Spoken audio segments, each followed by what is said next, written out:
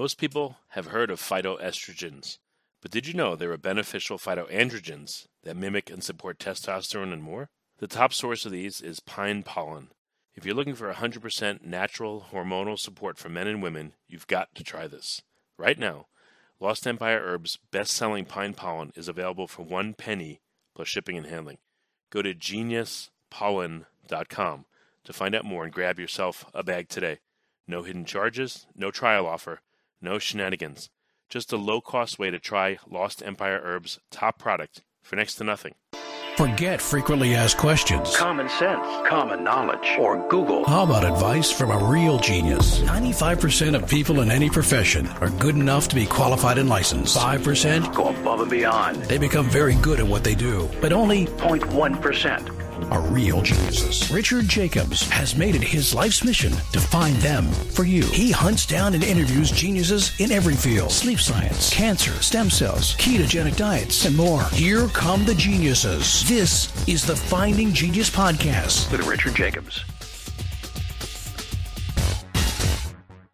Hello, this is Richard Jacobs with the Finding Genius Podcast. I have Omar Moe. He's the founder and CEO of Nomadcast.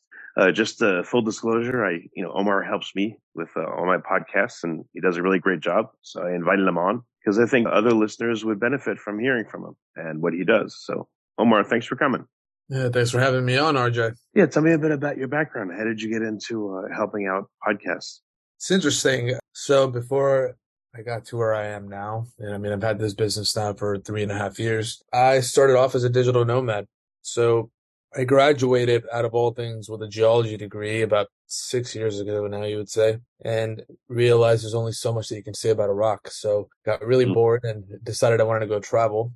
And I went halfway across the world to Australia, stayed there for a year, stayed in New Zealand after that for a year, went to Southeast Asia for about 6 months. And throughout my travels, I didn't know what I wanted to do, but in some circular way, I realized what I really wanted to do was have freedom to be able to go wherever I wanted at any time. And through that, I met some people that were remote workers, had remote jobs, etc., and kind of dove into that world. And eventually, I started my own podcast. This was my first iteration. My podcast was about 3.5 years ago. I was thinking I would just interview people that travel quite a bit and remote workers and just kind of learn about their lifestyle and see how I can get into it myself.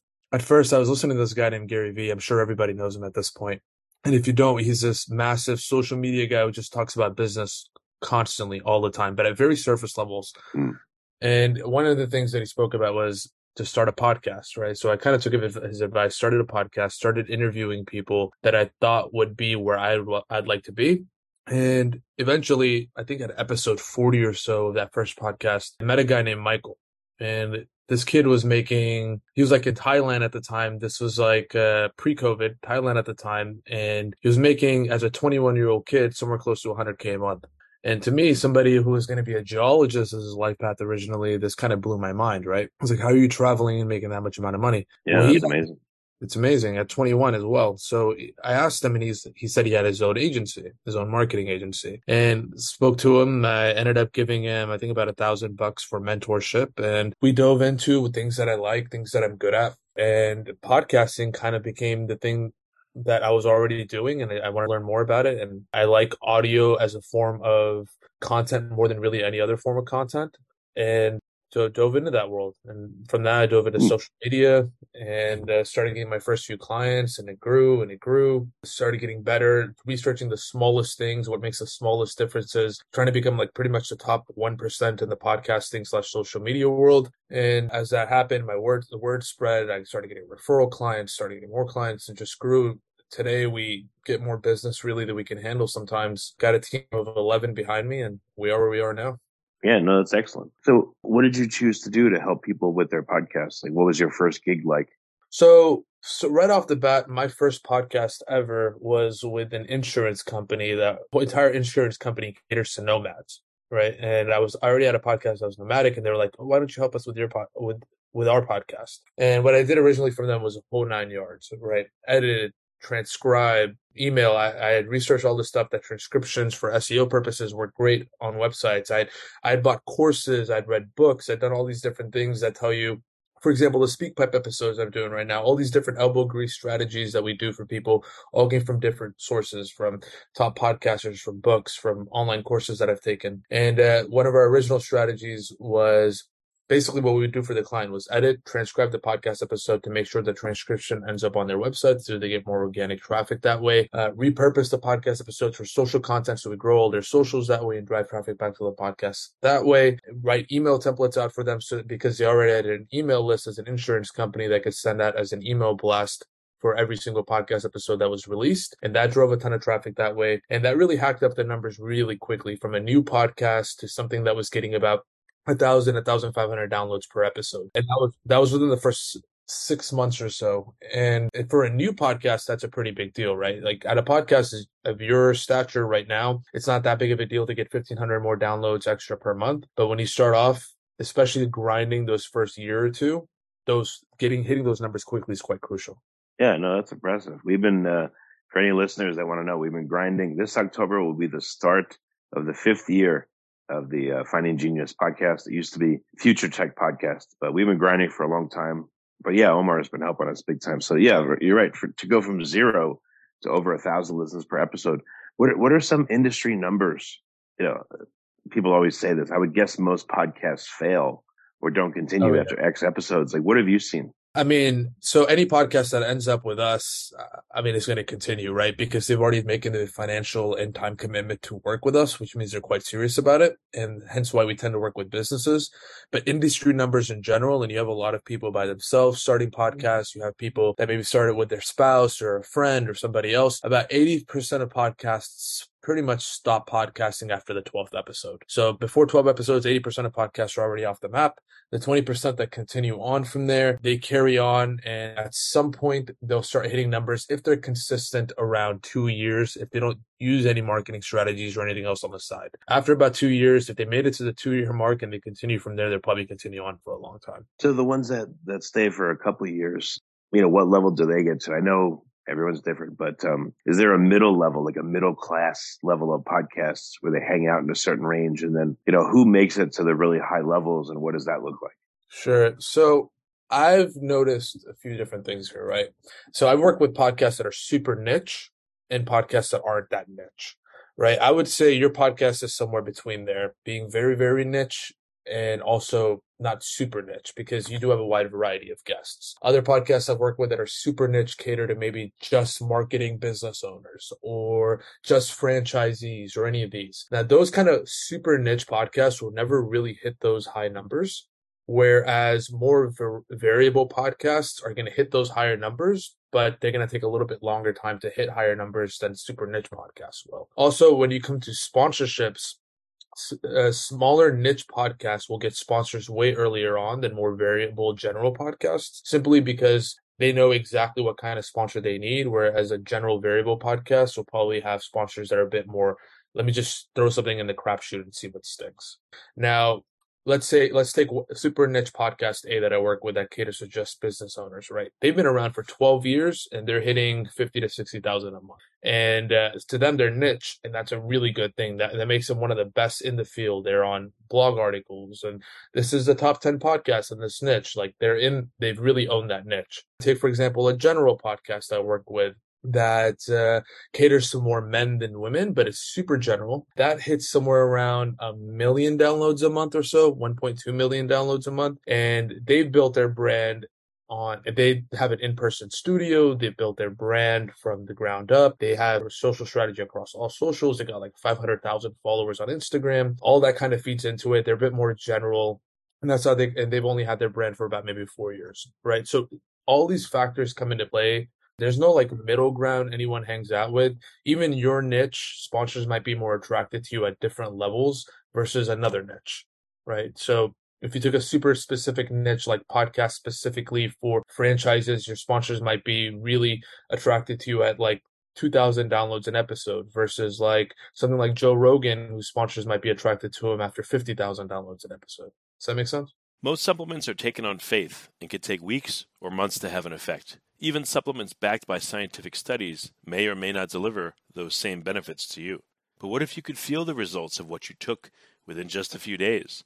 Lost Empire Herbs offers the highest quality, wild harvested, non-irradiated pine pollen, and that can dramatically impact your hormones fast. Right now, you can grab it for 1 cent plus shipping and handling at geniuspollen.com.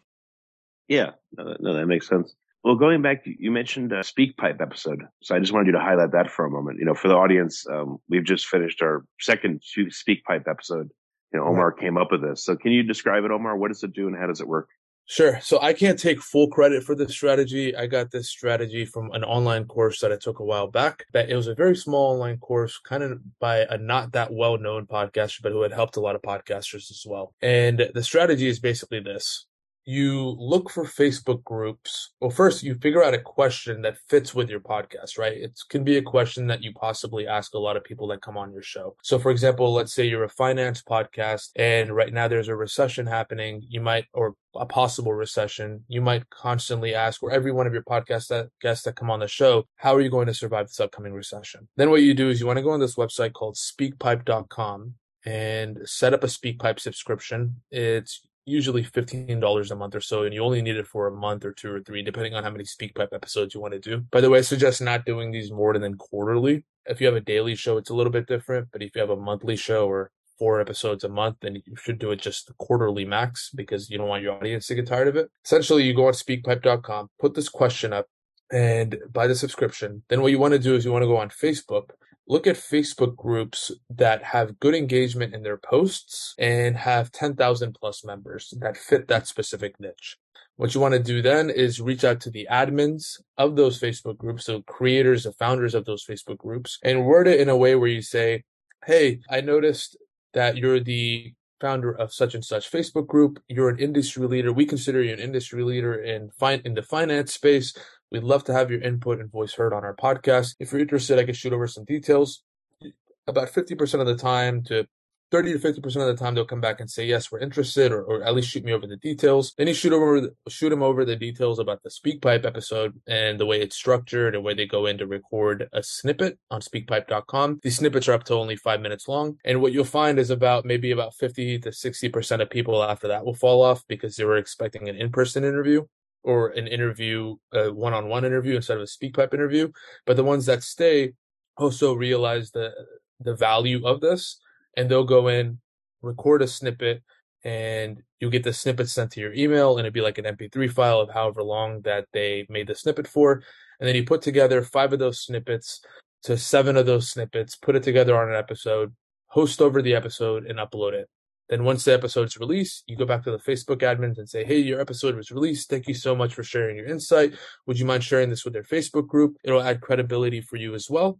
You reach out back to them. They'll 9 times out of 10 put it back on their Facebook group, and because it gives them credibility as well, and because the admin posted on their own Facebook group instead of just a member, a lot more people in that Facebook group get to see it, which drives a ton of traffic back to your podcast.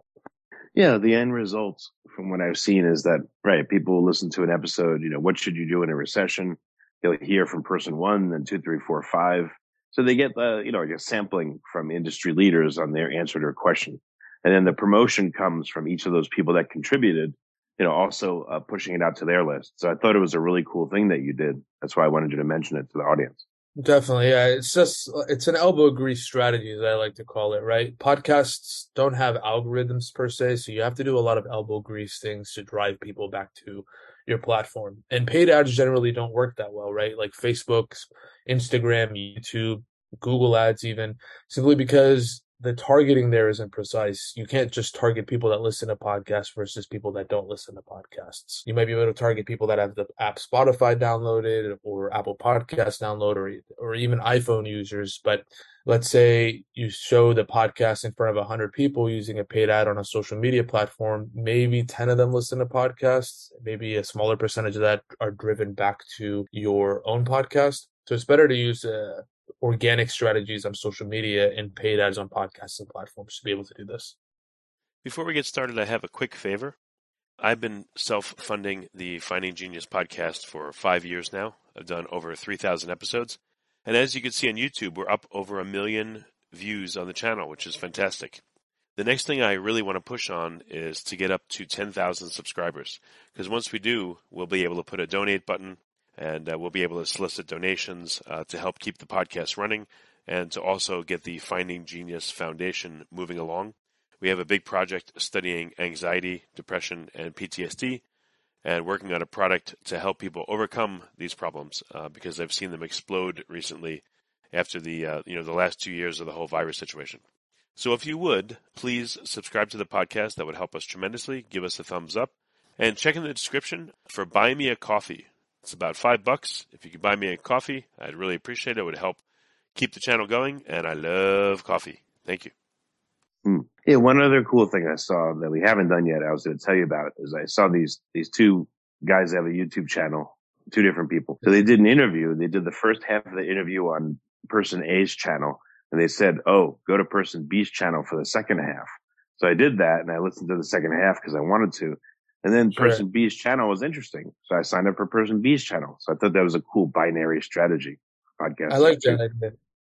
Definitely a great way to grow two channels simultaneously. That's a good idea. Yeah.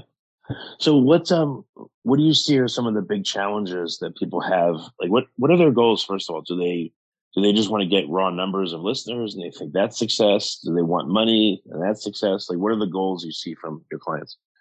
It really varies, but I would say the goals fit in these major camps. Some of them want sponsorship money, so the bigger they get, the more sponsors they get, or the bigger they get, the bigger they get on YouTube, which means they get more revenue money directly from YouTube. Social media platforms are also starting to offer money on their platforms as well, like TikTok offers pay-per-view. So usually it's a direct revenue source or from sponsors. That's one of the goals. Another one is to leverage the podcast as a mid-funnel thing.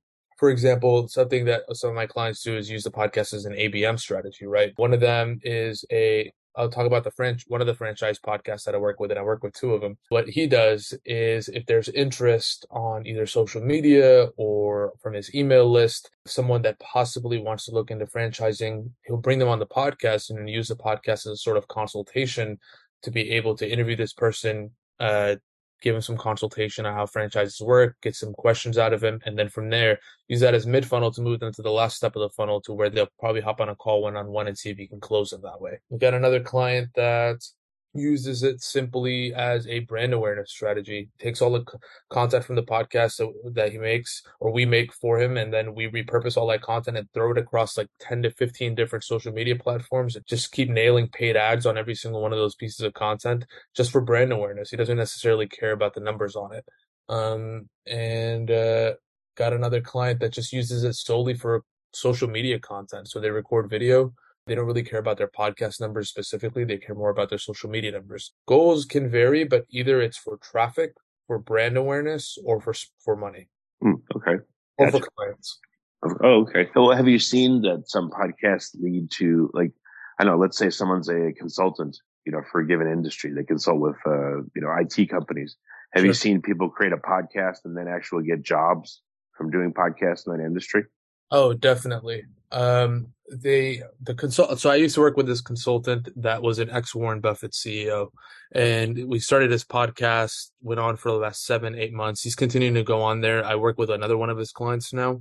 What he used it for was a few different things. One, he used it for lead generation through the content that he created from his socials. So he put calendar link in the bio, and then whenever any one of his Instagram posts, TikTok posts, YouTube posts hit, there'd be a call to action at the end of these videos, and they would drive traffic to the link in the bio to be able to book a meeting with him for a consultation or something as a first step in the funnel of closing the deal. Another thing that he did was whenever there was interest from anybody that would like to work with him, but they weren't certain about working with him, he'd bring them on the podcast, answer a few questions that way, and that would help push them over the line sometimes. Another thing that he did was just the professionalness of his podcast and the way that it was set up and the way it was branded. He was using that as painting himself as an authority figure on LinkedIn where he had a really big presence. And we'd use things like Lempod or other things to really drive up the engagement on his content on LinkedIn. And clients would reach out to him via DM on LinkedIn and want to work with him that way.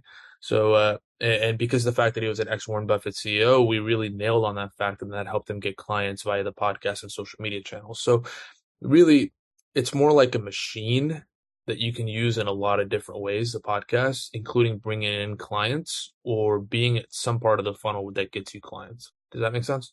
Yeah, no, I just wanted people to see all the different possibilities. You don't have to run a podcast just for ad money, and you can run it for notoriety to help yourself get jobs. A couple of things I would add is if there's an industry that you want to learn about, but you're not in that industry, there's really nothing better than interviewing 5, 10, 20, 50 people in the industry. There's certain series I've done where I've interviewed 100 people in an industry like cancer. And once you get to that point, you really get to know a lot of the players in it. You get to make friends. I've met some mentors and friends through the podcast, and people that I can converse with. I've traveled and visited some of the people in person. It's been just fantastic for all these experiences. So it may not just only be about money. It may not only be about positioning, but learning, socializing, maybe even changing careers. A podcast can do that for you as well, I've seen. Absolutely. I think that's really a great way. That's really how I kind of got my start, right? I started podcasting people that were working remote jobs or doing things that gave them time and locational freedom, and I eventually stumbled upon what I do. So I think it's an excellent way of really just getting more knowledge about any industry or any direction that you want to go in your life. Yeah, what I've noticed too is after you have a presence and it's built up to a certain level, sometimes you get really high-end people that would never normally talk to you, but they do because they're going to be on your podcast. Mm-hmm. So like for you, Omar, just, you're a digital nomad.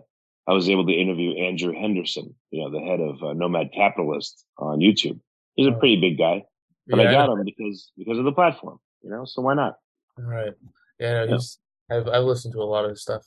Smart man. Yeah. So I just wanted to convey all the benefits that I've seen, from doing the podcast, learning, etc.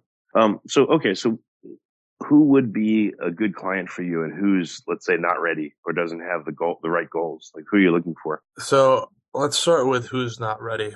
Someone that just started their podcast definitely needs to put in some sweat equity before they work with us. We're the person that takes your podcast after it's already grown a little, or at least you brought some consistency into it, and we take it and automate everything and take everything off your hands. But you have to know that you can do these things before you hand them off to us. Number one. And number two, you're someone that has a business and they want to start a podcast, or they want to explore what a podcast is about, or how they want to learn how they can use a podcast for their own business to drive in clients or leads or revenue or whatever other goals they have for their business. We generally only work with podcasters with businesses behind what they do, or businesses that are curious about starting a podcast. If you're someone that's outside of that realm, and let's say you're like a solo podcaster, because we do work with some solo podcasters that don't have businesses behind what they do. Really, generally, you want to put in the sweat equity of starting a podcast, and you don't want to use us for that because that would just be a waste of your money. You want to start your own podcast, get it to somewhere that's decent enough to where now you want to outsource all the time that it's taking to grow your podcast and edit your podcast. And that's when you could reach out to us as well. Okay. Is there, it's okay if someone's starting, but they have the right intent? Or again, do they need to be a certain point along in their development or have enough? I guess they have to have enough money, obviously, to hire you because you do good work. But beyond that, if they do have some money, but let's say they're just starting out, would you still work with them? We'd still work with them we take it as a case-by-case basis, right? We still work with them if they definitely have a business behind what they do, and the intent behind the podcast is to grow their business, so they feel like they're getting something. But we're also work with people that, I've had a client before that just wanted to start a podcast for the sake of starting a podcast, and they really just had a ton of time in their hands and a ton of money on their hands and just want to kind of test it out. So they used us to help launch their podcast and edit their podcast and all that stuff, so they could just do the content side of it, just the interviews. We take it as a case-by-case basis, but generally, like 99% of my clients fit that, have a business and either wanted to start a podcast or already had a podcast and wanted us to take over. Okay. Where do you see the podcasting industry going, and where do you want to place yourself? Like, where are you going with this? I see. So Web3 is still very, it's not fully implemented by any means on a day-to-day basis in the world, but I see podcasting right now. A lot of people are focused on or realize that in-person podcasts or podcast studios are really great ways of creating content, and that Zoom podcasts, as great as they were during COVID, in-person podcasts tend to be more engaging for people to watch and listen to. So I see with Web3 coming out, perhaps there'll be virtual rooms where people do podcasts and you have your avatar and their avatar right in front of each other, and you're recording a podcast that way. I see that being an interesting field. I see myself continuing down. There's new podcast platforms that come out all the time. There's new social media channels that come out all the time. Really just doing what I'm doing in different spaces. And the position that I want to really hold for myself is, I mean, I want to be the podcast guy, right? That's what people refer to me as now. I have a podcast guy. Let me hook you up. I have a podcast guy here. This guy can help you out. And I'm synonymous with that name, at least within my referral network. So I want to continue going down that direction to see if I can be that same kind of person 10, 15 years down the road. I have no plans of becoming ever social media famous or using fame or anything. I like my lead generation tactics now. I have no plans of trying to become world known, but I want to be known as an expert within the field. That's for sure. One thing that we've talked about, I usually do my interviews audio, and I know there are a lot of people that do video. I've tried some. Just for me personally, I actually don't like it. I have to sit there and look at the person the whole time, and for me, it doesn't work as well. Sure. But you did tell me, and we are telling the audience that you've seen that video podcasts seem to do a lot better than just audio. Is that correct? Right.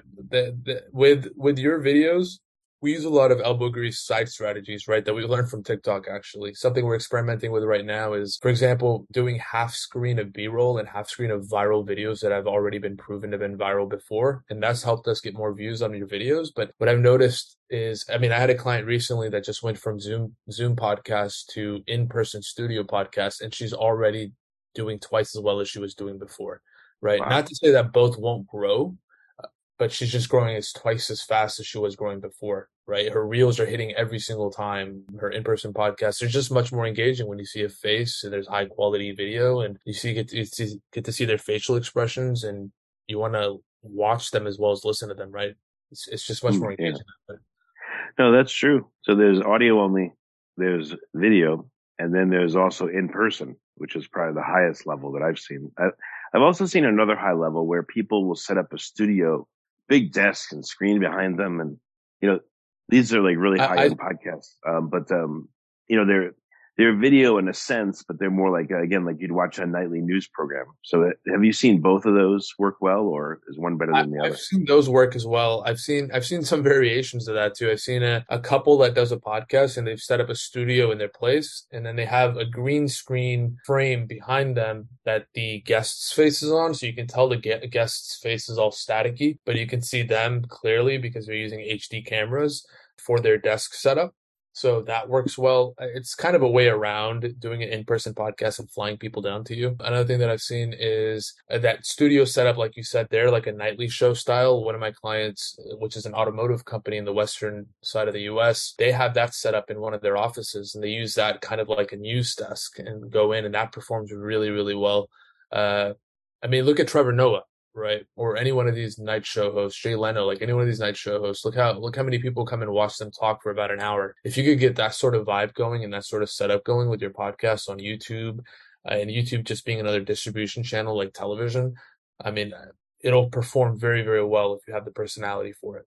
And then last question, which channels have you seen work well and which ones are kind of And, it may depend on the podcast type, but what are some things you've noticed about the channels that are good for podcasts versus just mediocre?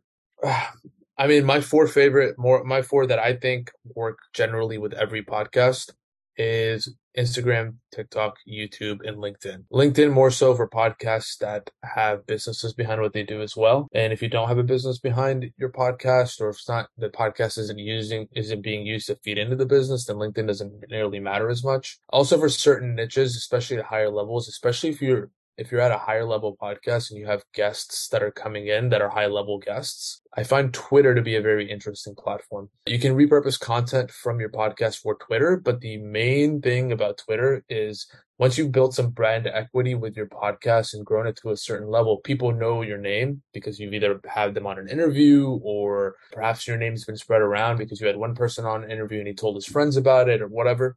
You can start engaging in high-level conversations with high-level people on Twitter that have thousands, if not millions, of followers because of having a massive podcast behind your stuff or behind your brand. I wouldn't suggest using Twitter as a content platform. I would suggest using it as more of a conversation-based platform. But anyone that has a massive platform behind their brand will find a lot of benefit from Twitter. Pinterest is something we're kind of experimenting with at the moment. I think it's much better for e-commerce products than anything else. So if you have an e-commerce podcast or an e-commerce product podcast or podcast used to fuel any of your product sales, it can be useful there, but it's not, I don't find that much use from it yet. I find it as another cross-posting opportunity, just like Facebook. I don't really like Facebook because they've killed all organic. You have to pay to play now on Facebook, which I don't really like at all. Snapchat really is just for teenagers. So if you have teenagers to young adults, so if you have a podcast geared towards that niche, then it might be useful to go on there, but we don't really work with any podcasts that are geared towards that niche currently. Okay. Yeah, we went crazy for a while and we got on like 70 different channels. But what I noticed is there's a top, I don't know, maybe like 8 or 10 that get us 95% of all our listens. So that's right. We were on all these channels and some of them I think weren't a good match. You know, some are more like political, some are, you know, specializing, you said, for e-commerce, et cetera.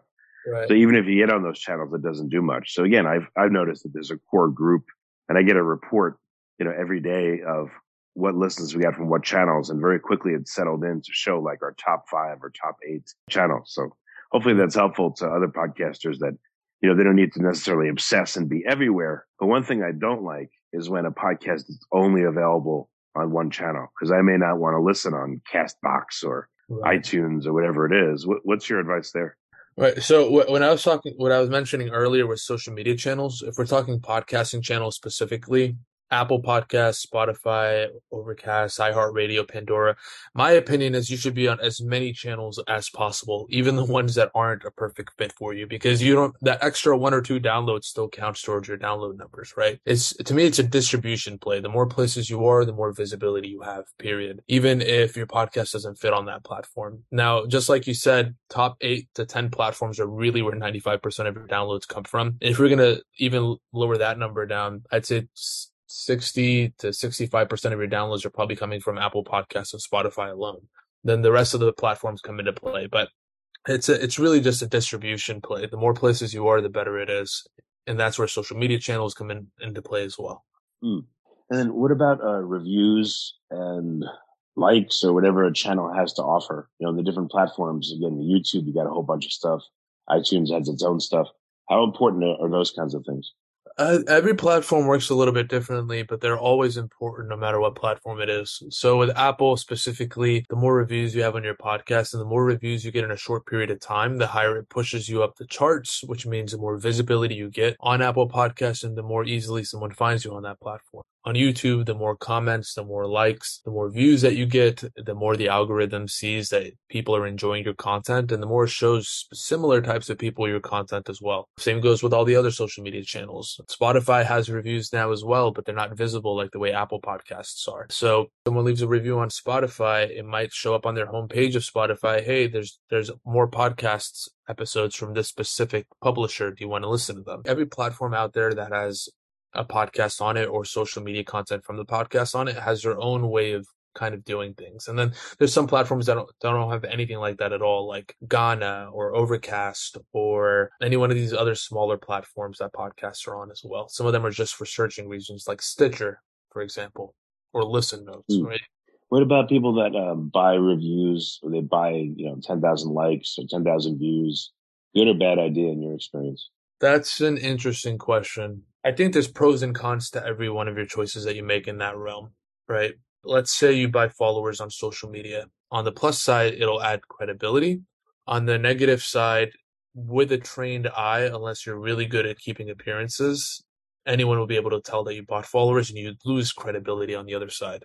I would say about 80% of people are untrained in that though, so you'll gain credibility with about 80% of people. Also, it can mess up your algorithm on some social media channels, or it will mess up your algorithm after it sees that you have fake followers or fake engagement. On the flip side of that, I know somebody now that when I first met him, he had 600 followers on Instagram, and now he has 300,000 followers on Instagram. 99% of them bought, 99.9% of them bought, but now he has a verification badge, and he's a very well-known person in the Web3 space, right? All from bot followers. Buying reviews on Apple. This is something that a lot of sponsors have to be very careful to watch out for. If you buy a lot of reviews on Apple, it can kind of look like your podcast gets more downloads than it actually does. And if your podcast gets if it looks like that, sponsors more readily give you their money. I mean, I know people I don't know people, but I know you can, being in this space as long as I have, start a podcast, probably run up your review numbers to 1,000 reviews, and then make $5,000 a month from your podcast without really doing any extra work. Now that's super unethical in my opinion, but I'm not here to be a voice of good or bad, wrong or right. Just what I've seen from what works and what human behavior seems to, or where human behavior seems to come into play with these situations. There's pros and cons to literally everything you do here.